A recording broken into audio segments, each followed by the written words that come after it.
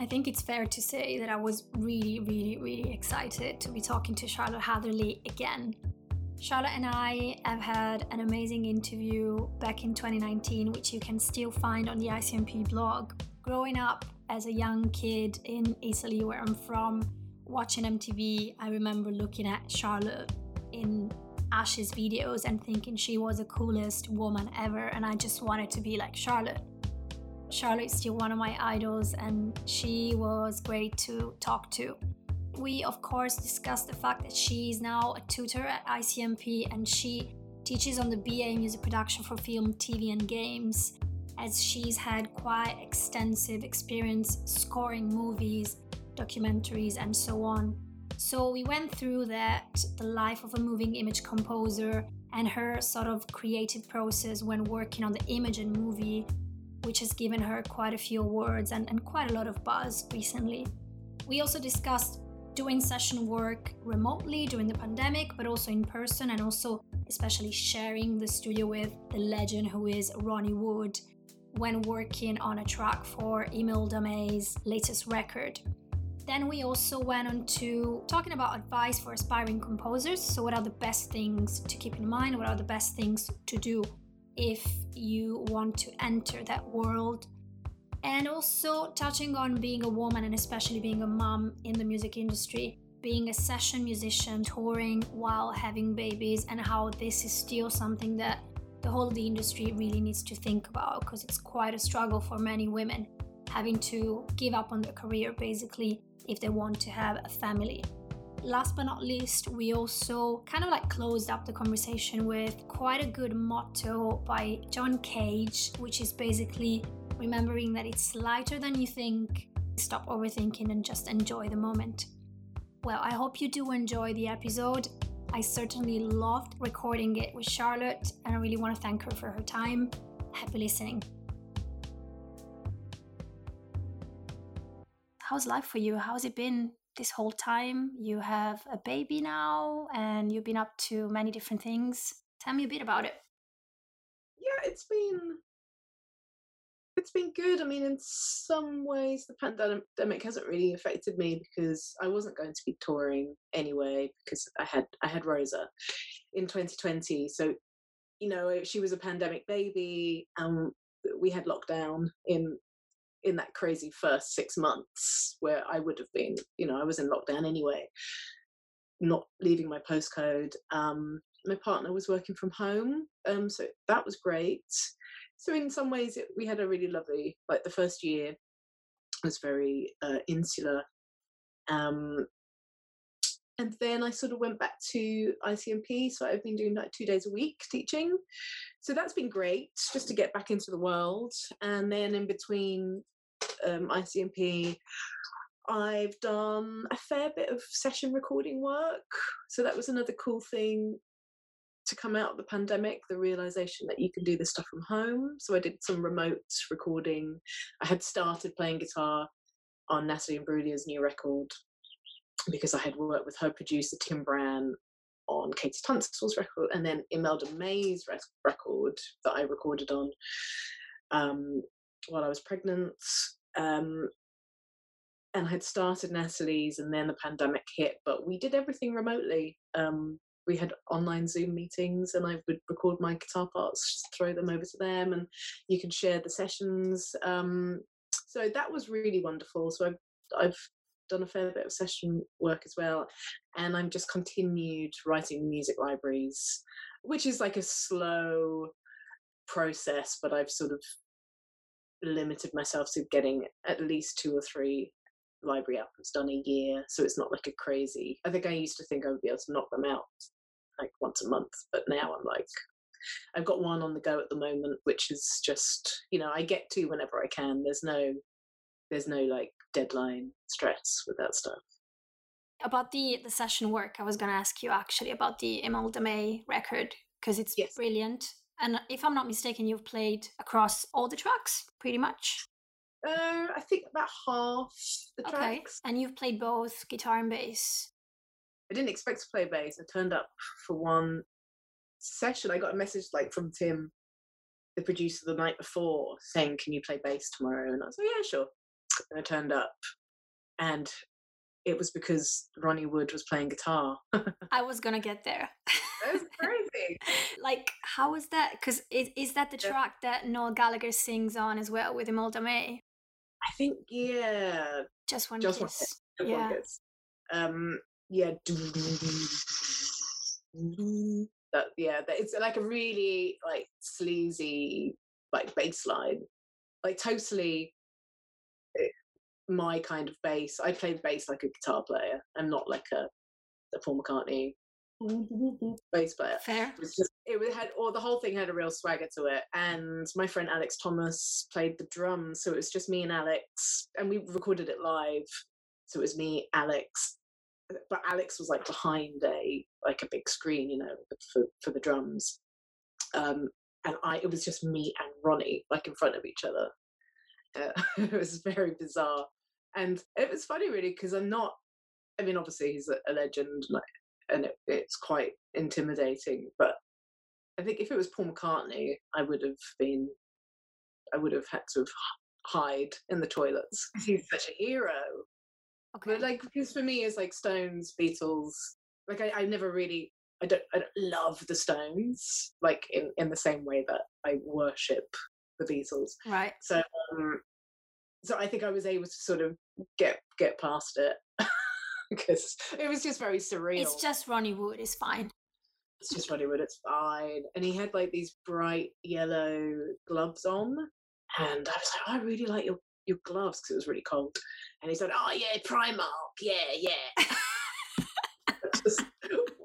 I was expecting him to say, like this really sort of expensive Prada yellow leather glove.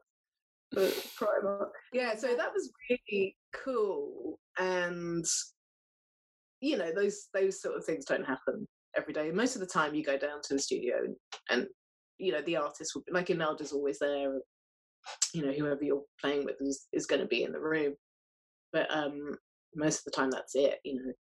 You don't see the other musicians you're playing with. So to just play live in a room with someone like that was crazy. And to see him play guitar was kind of amazing because he's so incredible. Like really, really inspiring to watch someone play the blues like that. Because it's not perfect. It wasn't like a really polished session player. It was just like it was really he had like a real groove to his playing that just was like signature. You know, like he's got a signature sound. You're listening to it, thinking, oh yeah, that like kind of invented that sound. So it's kind of amazing. And I think you can hear it from the track as well. Like it's pretty amazing. I'm not saying Ronnie Wood invented the blues because obviously he did not, but a great perpetuator of the blues. Yeah. Agreed. So for her record, did you say you did quite a lot of sessions remotely as well? For Imelda, no, they were for our album. They were in the studio pre-pandemic, but we did a song, a cover of a Metallica song for the Metallica. It was a record they put out, which is all cover versions. And so I recorded that. We all did that remotely. So that was the first thing I did. And then, yes, for the tracks I played in Natalie's record, they were all remote. So you were saying that you kind of like eased into that way of work. Do you think it's something that's going to just stay within your, you know? Yeah, maybe. I mean, it's a much slower process. I mean, I'd much prefer to be in the studio with someone because I think if it's left to you to edit, we also, with Imelda, we did a Joe Wiley session, a live session, evening session, which obviously we couldn't do all in a room. So you're playing in a band with people you've never met. And I had this big guitar solo in one of the songs. Oh, actually, well, for the Metallica song, I wrote a big guitar solo. And if I was in a studio, I'd probably do it 2 or 3 times. And Tim would say, oh, great, we've got to move on. But when you're recording yourself, I find it very hard to let things go. So I'll do about 20 takes and then be overwhelmed. So what stops you then after the 20th? You're tired and that's it? It gets worse and worse and worse. So I think you need to really have quite a lot of self-discipline to record yourself. And it's just much more fun to be in the studio and see people, and have just normal conversations. So I would prefer to do those sessions in person, but just to know that I can do that and that it is actually really easy is great.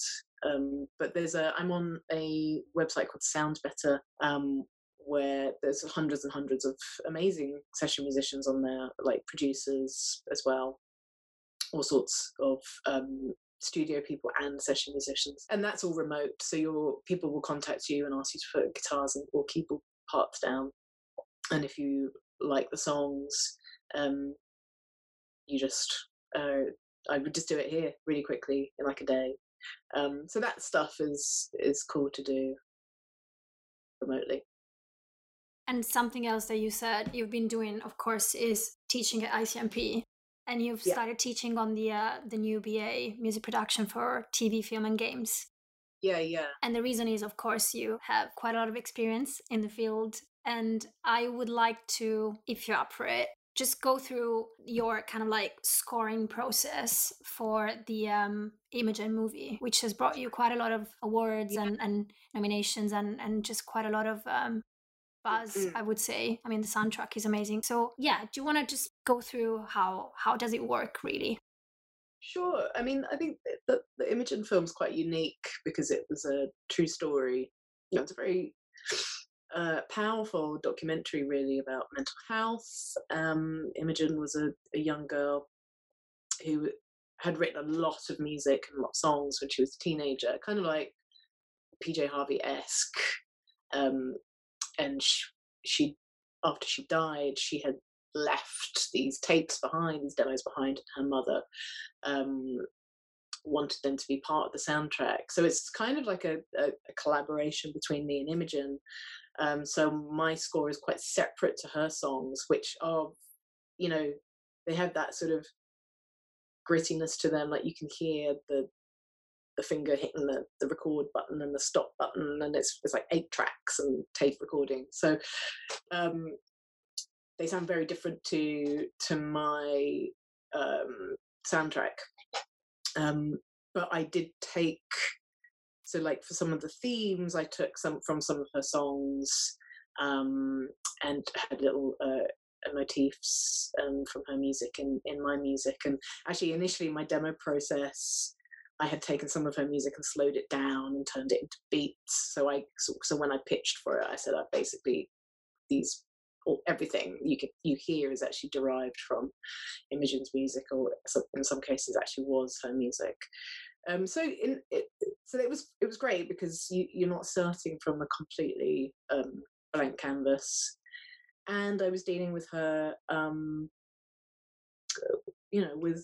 with people and her family. So it was like a great responsibility doing that film. And what my process? I mean, I guess really you're just like responding to the direction that you'll be given by the producer and the director. And I was very much in contact with Margot Mars, the producer from Leaf, and Alma Harrell, who's a fantastic director, is a partner with Leaf as well. So I got great guidance because, you know, that was one of my first scoring jobs. I had done a short film before, but I think I needed notes, and I followed. You know, there was a temp track which I tried to ignore, like a Neil Fromm temp track. So it had to sort of cover the bases of being very like emotional, and so for that stuff, I actually collaborated with Audrey Riley, who's an ICMP tutor, so she played cello.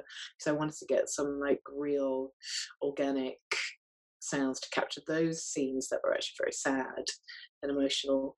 But then the flip side of that was Imogen had Asperger's, and so she was very sensitive to noise and would get very overwhelmed in public places. So I had to, like, the director really wanted me to capture those moments. So it had like extreme white noise and like quite harsh electronics.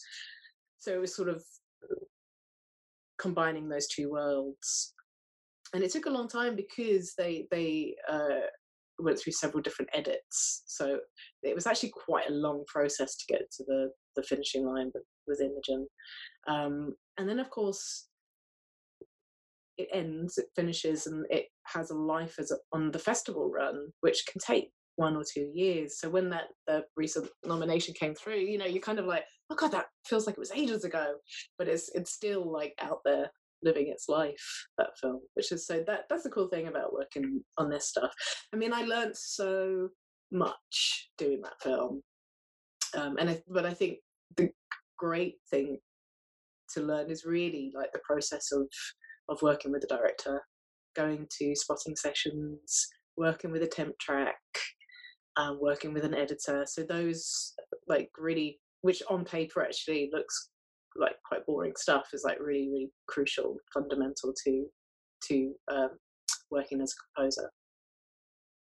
And how does it work when you want to get? So you mentioned that Audrey Riley was also part of the project because she played cello. So how does it work? Like, was it down to you to decide all the different elements that you wanted to include? Like, what's the kind of like process? Like, would you go to the director and say, this is what I have in mind, can I go ahead? Or are you just given a brief and however you want to do it, how does it work? Yeah, no, it was very much it was a spotting session. So I went to Soho and watched the whole film at that stage, which was much longer than it ended up being. I think the very first cut was about 45 minutes, and wrote notes of, the director and producer were very clear about what they wanted. So it was very much like, these are the moments where this line is really important, or like this particular emotion is like writing down mood words with the time code. And so they're guiding you through the process.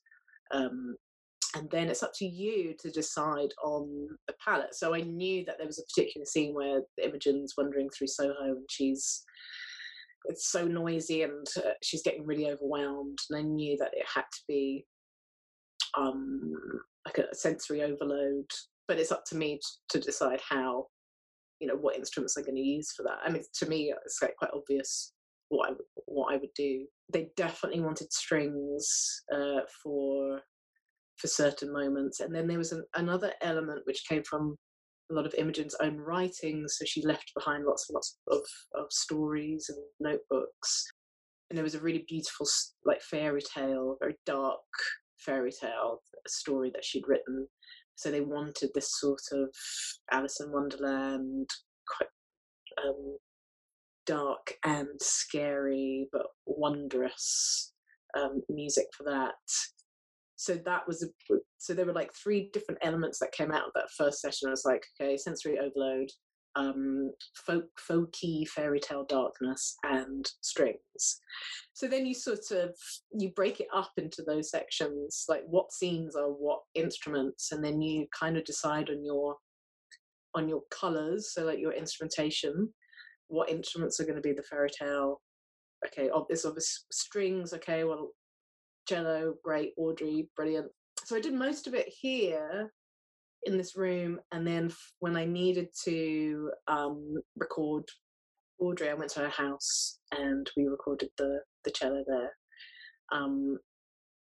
So yeah, it felt like it was a very collaborative process. But then when you actually get down to it and you start writing, it's quite it's really all on you.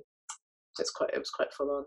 It was a full on experience, and of course you're mixing and producing it yourself as well. So because it was a low budget project, so you learn so much through taking on stuff like that. That is an invaluable thing, and that I always say, you're always going to be scared at the start of a project like that, but you'll come out of it like so much more like experienced and It's the best. It's the kind of those projects are the most exciting, really. Of like, I have no idea how I'm going to do this, But then you do it and then you do it and yes. succeed. Yeah, and I've pitched for like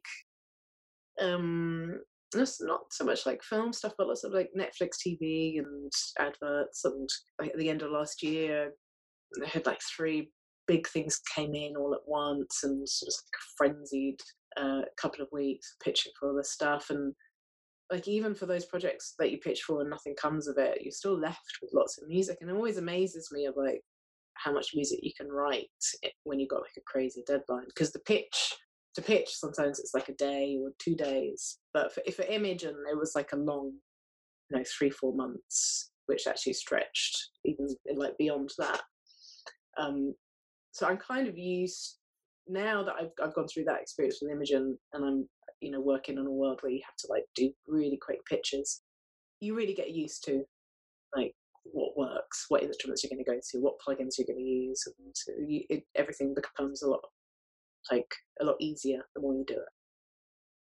And so you're saying that these jobs come through because there's an agency that helps you, if I'm not mistaken. Yeah, I have a composer agent, Leland Original. So yeah, I do pitching through them, and then like the odd thing comes through like just like people but most of the good stuff comes from Leland. So yeah, I think it's like I try to just be ready for when something like that comes into my life, because as soon as you get asked to pitch for something, I mean, forget about all your plans for the next 2-3 days, because the turnaround is so crazy. And let's say for the students that you started teaching to, let's say when they finish their degrees, what would be the first step to enter that world in terms of course, you're going to have connections and all of that. But let's say I want to get into that world. I want to start scoring even, anything really, like a short movie, a documentary, low budget, independent. What's the best piece of advice you would say? A good way for me, and I know other composers, I mean, Music Library has been really great for me to flex my muscles and practice. I've pitched for like several library albums in genres and styles that I know nothing about, or that I don't know much about. And so each album that I do, like I did a Scandi noir, so I watched a lot of Scandinavian crime drama.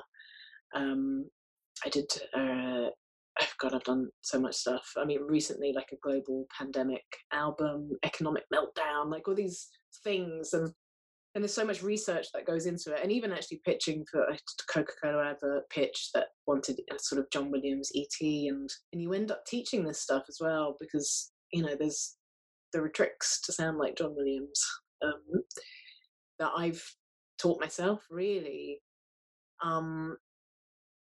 And I kind of think, I don't know, maybe some advice I wish I had given myself when I was younger would be to have paid attention a bit more. I had lots of opportunities to learn this stuff when I was younger, but I kind of took it all for granted. I took being in big studios for granted, and I wish I'd learned Pro Tools a bit sooner. I wish I'd paid more attention to like engineering and mixing. That side of it all. And I came to the library stuff quite late. I didn't really start until my 30s. So I think it's great to just like start as soon as possible, like start research. Research is such a crucial part of composing. Kind of the best part of anything creative is the research. Even for my solo records, like the research of my last record, True Love, which was like a science fiction. It's like I just spent weeks watching sci-fi films and taking lyrical inspiration and writing notes. And so for Imogen, it was like, being given a load of references, and then you research it. And so when you're doing a library album pitch, making little Spotify playlists of Danny Elfman, really listening to Danny Elfman's orchestration, what instruments he's using, what his harmony is, Hans Zimmer, how can I sound like Hans Zimmer, what chords is he using, like breaking down the harmony of this stuff is really, really helpful. And like I think the sooner you get into the habit of listening and researching music that way. You'll just find that you emerge with all this information, so that when you are thrown something with a 2-day turnaround, you're ready for it. You've got that stuff up your sleeve already. You've done the research, you've done a little bit of homework. And I think just learning how to use a DAW is so important as well. I'm very self-taught at a lot of this stuff, but sometimes you just have to invest money in it. So I'm doing a Pro Tools course at ICMP actually next month, because there's limitations to what I can deal with at home. The last thing I want to do is sit in the evening and watch YouTube tutorials. I find it really hard to learn that way. So I think also, like, if there are areas where there's a weakness is the wrong word. If there are areas of insecurity where you think, I wish I was a bit better at that, I think it's good to just identify it and focus on it. And if you can, spend money where you need to spend money. I know it's hard. It's always hard to hear people saying you need to spend money, but actually some of the best investments I've ever made has been in my home studio and investing in gear and equipment, good keyboards that will last you a lifetime, good guitars, good pedals, good plugins, and understanding what they are and what to do with them. Because, you don't need to be buying stuff all the time. If you've got your core gear down, that gear will last you for the next 10 years. If you buy some great speakers, they'll last you for 20 years. So I think it's like understanding where to invest your time, energy, and money is really crucial.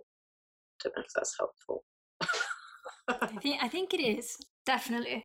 It's really great to hear as well that you're like doing a course, and I mean I know I kind of take it for granted that if you're creative, you never really want to stop learning, or just like expose yourself to new stuff. But it's really it's so important to hear it from, Yeah, definitely. And the reason I'm learning Pro Tools, I actually started out on Pro Tools, and then I just started using Ableton, tried to switch back to Pro Tools, but I found it really, really difficult to adapt.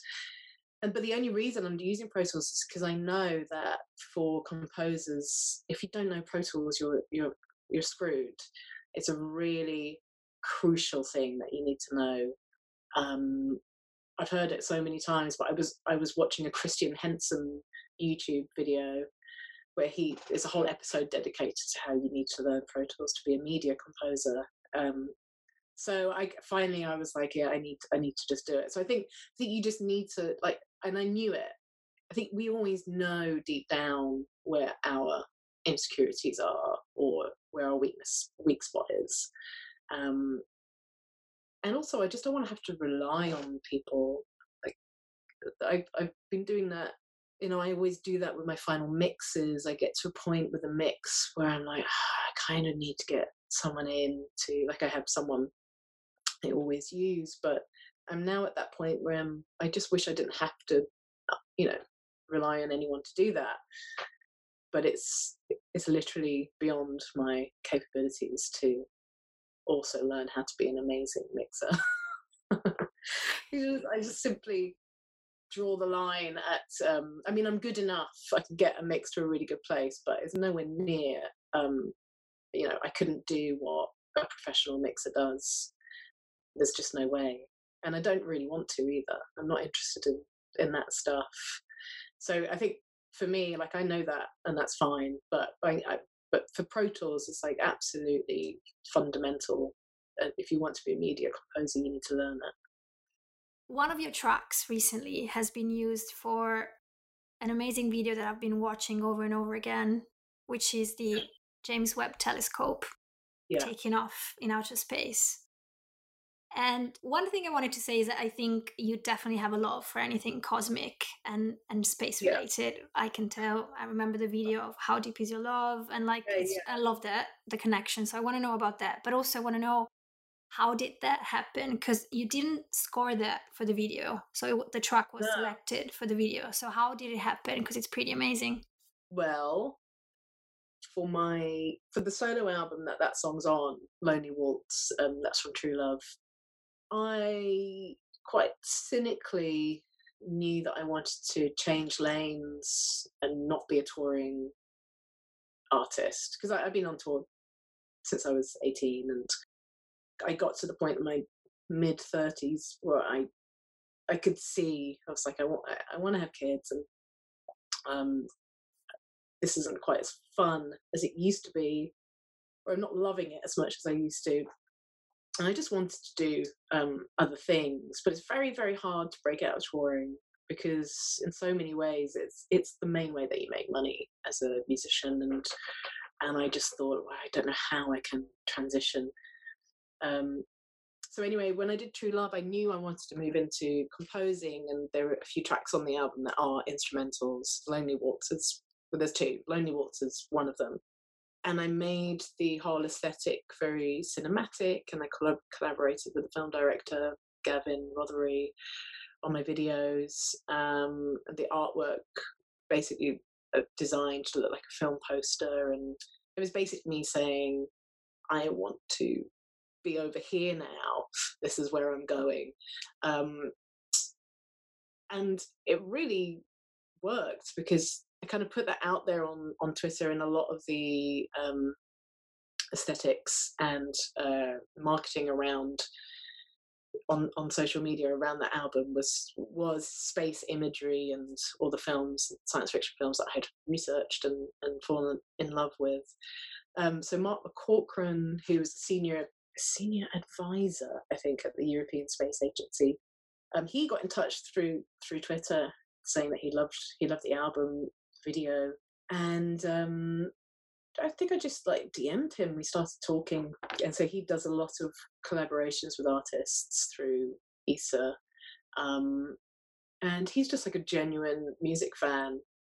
Who'd been to see Ash a few times, like years and years ago, and so we just stayed in touch, and they put on ISA collaborated with a UK festival called Space Rocks, and so I did a gig at Space Rocks. That was the one and only gig I did for that solo record. And he also helped me with the How Deep Is Your Love video, so you can actually go online to the NASA archives and European Space Agency archives and use a lot of this stuff for free. It's just out there. So he sent me some videos, but then he sent me the pictures of the stars moving very slowly, which is in the How Deep Is Your Love video, over thousands and thousands of years, millions of years. So I used that, and so Mark kindly gave that to me, and then he put Lonely Waltz in the Rosetta video, and for the Rosetta mission, and then just sent me a message saying, can I put this on this? And I was like, yeah. Yes, you can. It's so beautiful and wonderful. So I think it's just like a friendship with Mark that's grown over the last few years. And I think probably just like it was a good idea, I think. Finally, I had a good idea with my solo records of like, okay, I'm just going to dress it up as a total science fiction cinematic concept album, and that concept has kept me going. I actually released an EP through a music library album, KPM, which is part of EMI, and they are like a really famous music library, and I pitched an EP to them as like, this is a long lost science fiction film soundtrack, music for a film that was never made. And some of them were leftover songs from True Love, and I finished a load of new ones, and the How Deep Is Your Love sessions, and I finished some new ones with Tim Allen, and we pitched it to them as a library album and released it as a library album. And so I think moving forwards, writing music that is actually, How Deep Is Your Love is being used in the trailer for something, somebody told me the other day. I'm not actually sure whether it's a film or a TV thing, but in some ways I'm not surprised, because it sounds really cinematic, and I think that's what I wanted to do. I wanted to write music that's cinematic, and now we're in a really explosive age of amazing TV and all these streaming platforms. So I watched Dark. Is it German? It's like a sort of very. It was on Netflix, and there's that beautiful song at the beginning. Ben Foster's the composer, and the trailerization of songs. So taking like really well-known songs and making them dark and broody. I mean, it's so up my street. That's the kind of music I really love anyway. So now I'm kind of focusing on whatever songs I'm writing as a solo artist. I'm thinking much more in the lines of releasing through music libraries rather than self-releasing or through a label. I think for me personally, it's sort of like a much more sensible. It's a sensible route than being on tour for another 20 years, I think. And it just means that, the music library thing, I can see that it works because I've been doing it for years. It takes years for it to really accumulate, but they are now my top earning tracks on PRS. So I think it's worth students or anyone who's into like writing, the music library albums don't have to be cinematic at all. You can have library albums in any kind of genre. But it's definitely worth exploring that as an option. All this talk about space and all that and cinematic makes me think of Bowie, whom you love a lot. And you've told me before, and I think you said it like many times, that when you discovered David Bowie when you were super young, it really, really changed you completely. Mm-hmm. I would like to know, who do you think of like contemporary artists would change you the same way if you were a teenage now? I know it's a tricky one. I mean, there are composers who excite me, but that's very different to like someone like Mika Levi. Like as a composer, like diving into that world, someone like Mika Levi is quite punk rock and exciting. But no, it wouldn't. It's a very, very different kind of influence. I think truly, I really think that those teenage years will never come around again with that sort of intensity. I want to move on to talking about something we briefly touched on before we started recording the episode, which is being a woman and being a mother in the industry. You started out super young, and we've gone through that all, so I'm not gonna have you repeat the stuff that we discussed before in the very long interview that we did 2 years ago. But how do you think it's changed? So the industry, like entering the industry now as a woman, as a female identifying artist or producer or composer, how do you think it's different from back then? I mean, of course it is different, but what are the pros and cons, you would say? Yeah, I think it is different.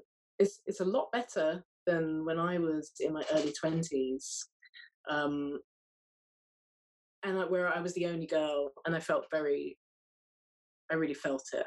I felt like I was the only girl, and it felt like an industry, but especially the touring industry, it was an industry built for men, really. And it was there were no other women on the horizon. It's very different now, and it started to change like when I joined Back for Lashes as a session player when I turned 30.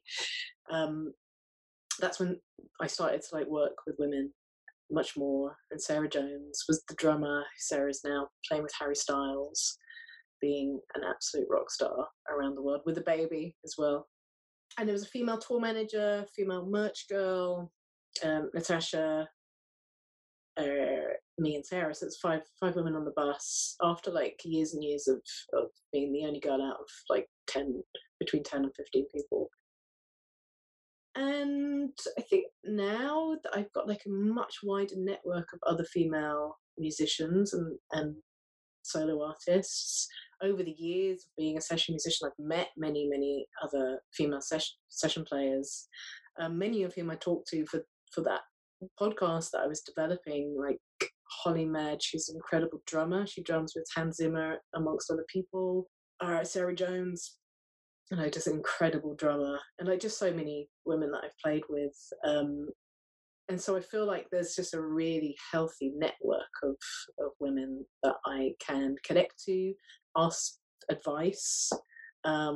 We all, like in the early days of doing session work, we all asked each other advice about, because you don't have managers as session players, like how much should I charge, and this happened, is that okay? And I didn't have that when I was in my early 20s.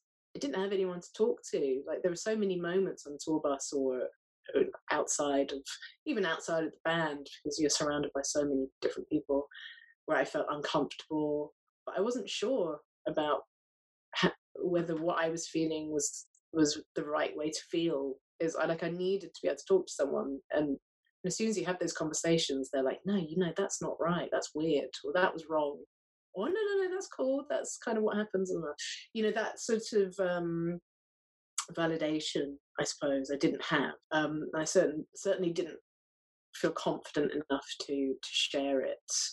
So now I feel like that has really changed. I think there are more female musicians now. I can see teaching as well in my music for the moving image class. There's a equality between the number of male students and female students. For me, one thing I'd like to focus on would be to get women much more comfortable using technology. I'd love to do more like Ableton or production songwriting masterclasses or lessons, focus around that, because I think that's the one thing that I found really empowering is being able to, like, moving away from being someone in a band who turns up to the studio and plays the guitar parts that they've been given, to someone who I literally have spent the last week doing a cover version of a David Bowie song, like doing absolutely everything on my own up here, and I've loved it. I mean, what's the point? I'm not actually sure, but I've had a great time doing it, and I can do it on my own. I have the confidence to do it on my own, and that's taken like 20 years to get to. I couldn't really have imagined myself when I was with Ash being able to do what I can do now, because I just didn't have the confidence. But I think, especially moving into composing, there's a real network of female composers who are all there to help each other. Carly Parody has been a great friend to me. She wrote the Line of Duty theme, so she's done like 6-7 series of Line of Duty, and she's been so inspirational and so helpful. And she sets up these networking lunches where you go and meet other female composers or female engineers, female producers, so you don't feel like you're on your own. And it's important to have those networks. Through ICMP, I've connected with Catherine, the anchoress. I've actually done a couple of live shows with her, who's also had a baby, and actually we connected through Instagram. I didn't even know she was an ICMP teacher, because the early days of my having a baby, and I was struggling, and she had posted something on Instagram that really resonated with me, and that's how we connected. And it's funny now that I've had a kid, because Sarah Jones has just had a baby. Harry Styles has, said, come on tour with me, bring the kid. Amazing. And Natasha Khan from Back from Ashes, she's had a baby. So now these are conversations of like, okay, how are we going to keep our creativity? How can we keep our work going whilst having a kid?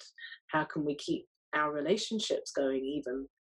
Natasha's out in LA, we've been messaging, but instead of talking about boy trouble or touring or writing, it's like you're talking about kids and how to keep our careers going. Very different conversations, but thank God they're there.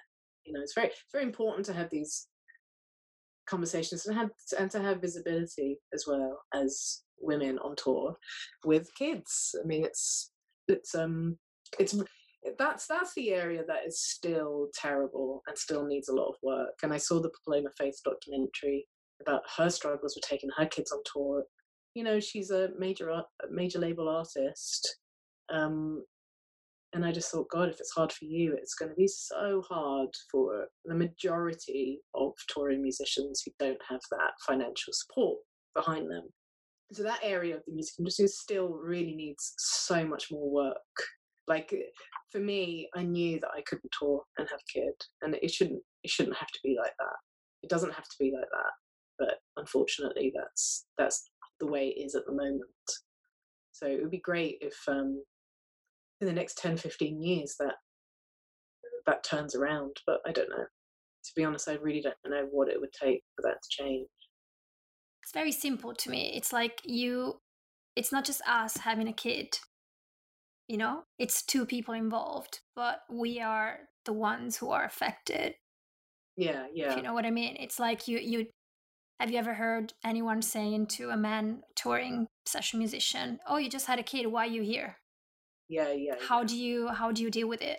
It's so simple if I think about it, but it's made me remember my early days touring. So this is like pre-internet, first few years with Ash. So when you're on tour, you're on a 2-year tour, and you're just gone. It's very hard to maintain contact with home. And I was thinking about it, like most of the roadies on that tour had kids, but it never ever crossed my mind to ask them about it, or like they were unseen.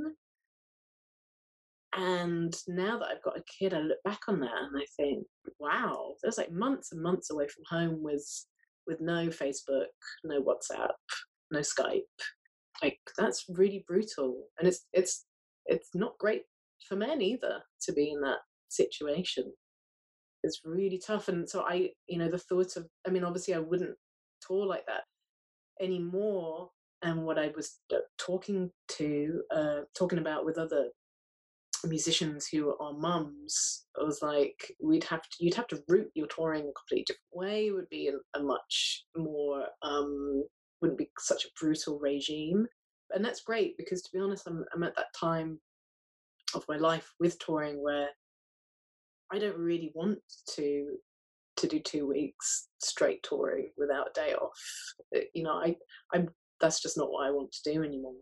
So I think you have to think about your touring in a completely different way. Hotels rather than vans and tour buses, and can we bring a nanny on tour who can look after the kids? Who takes the kids during sound check? Can our partners come on tour with us? Who's going to pay for that? Where does that extra expense get covered? And there's so many things that you have to think about. However, it can absolutely be done, I'm sure about it. But what we need is, I don't want to have to think of like, no, actually, it is fun to think about touring with, a bunch of female musicians who have kids, and like how that would work. Can you imagine it? Like, has it ever been done? I mean, I'm sure it has, but like, I don't know about it, and I want to see it. I want to know about, like, how can you do that? How does it work? Can we start like a touring kindergarten? Yes, exactly. Because my only reference for it is Paul and Linda taking their kids on their private wings jet, And yeah, part of me is like, God, that would be so awesome. It's so sweet, fun. But of course, it's you have to have the you have the to money have, like, mainly. Yeah, you have to have the resource money, which is like why it's so wonderful to see Sarah touring, because Harry Styles is able to support her, and he's a good guy. It's like, well, you've had a kid, great, because he wants to do it. Yeah, and she's an amazing drummer, so it's great to hear stories like this. It's promising. It's probably going to take a long time, but it's promising. It's promising because I think in all areas of society we need to get rid of this idea of having a baby equals disappearing and like stepping out for a few years. At the same time, I firmly believe that it's not possible to do everything. So it's really like, it's quite a big shock to come from being pretty much a single touring musician, working on your own terms most of the time, to having to really prioritize and plan your time. Time is so important, because if you're not careful, that your creative time will get will just disappear. It will get smaller and smaller and smaller.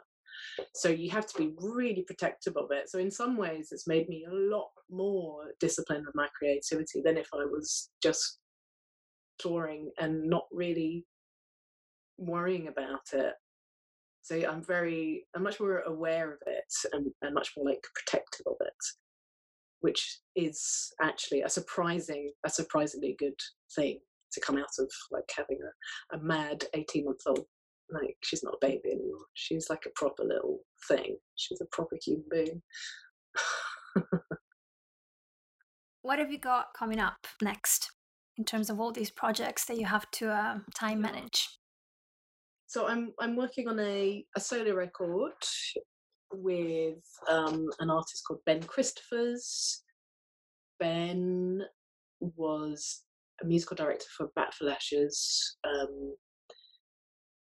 and pretty much every single session job I've had has been connected to Ben in some ways. When I was musical directing the artist Nakane, Ben had produced this record, and he basically put me forward for it. Ben's a fantastic producer and songwriter, so we're collaborating on a record together, which is incredible after all this time to actually be writing together. I'm hoping for a music library. That's my plan.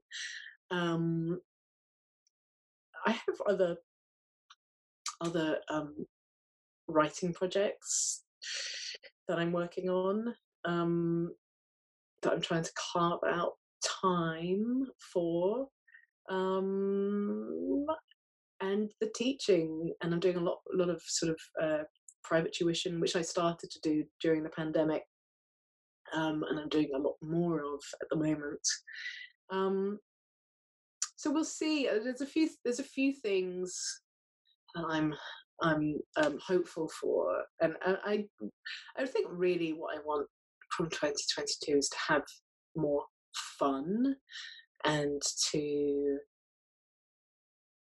enjoy everything much more, because I feel like things got quite heavy. Things have been quite heavy, like for everyone, in the last 2 years. And then on top of that all, I've had a baby, and on top of that, I've stopped touring. And I'm really just trying to like keep focused on what it is that I want to do. And it's very tempting in these times, especially during holiday times, because I'm someone who likes to be very structured. And when there's no routine, I'm just like, what am I doing? I'm just sort of, I don't like to feel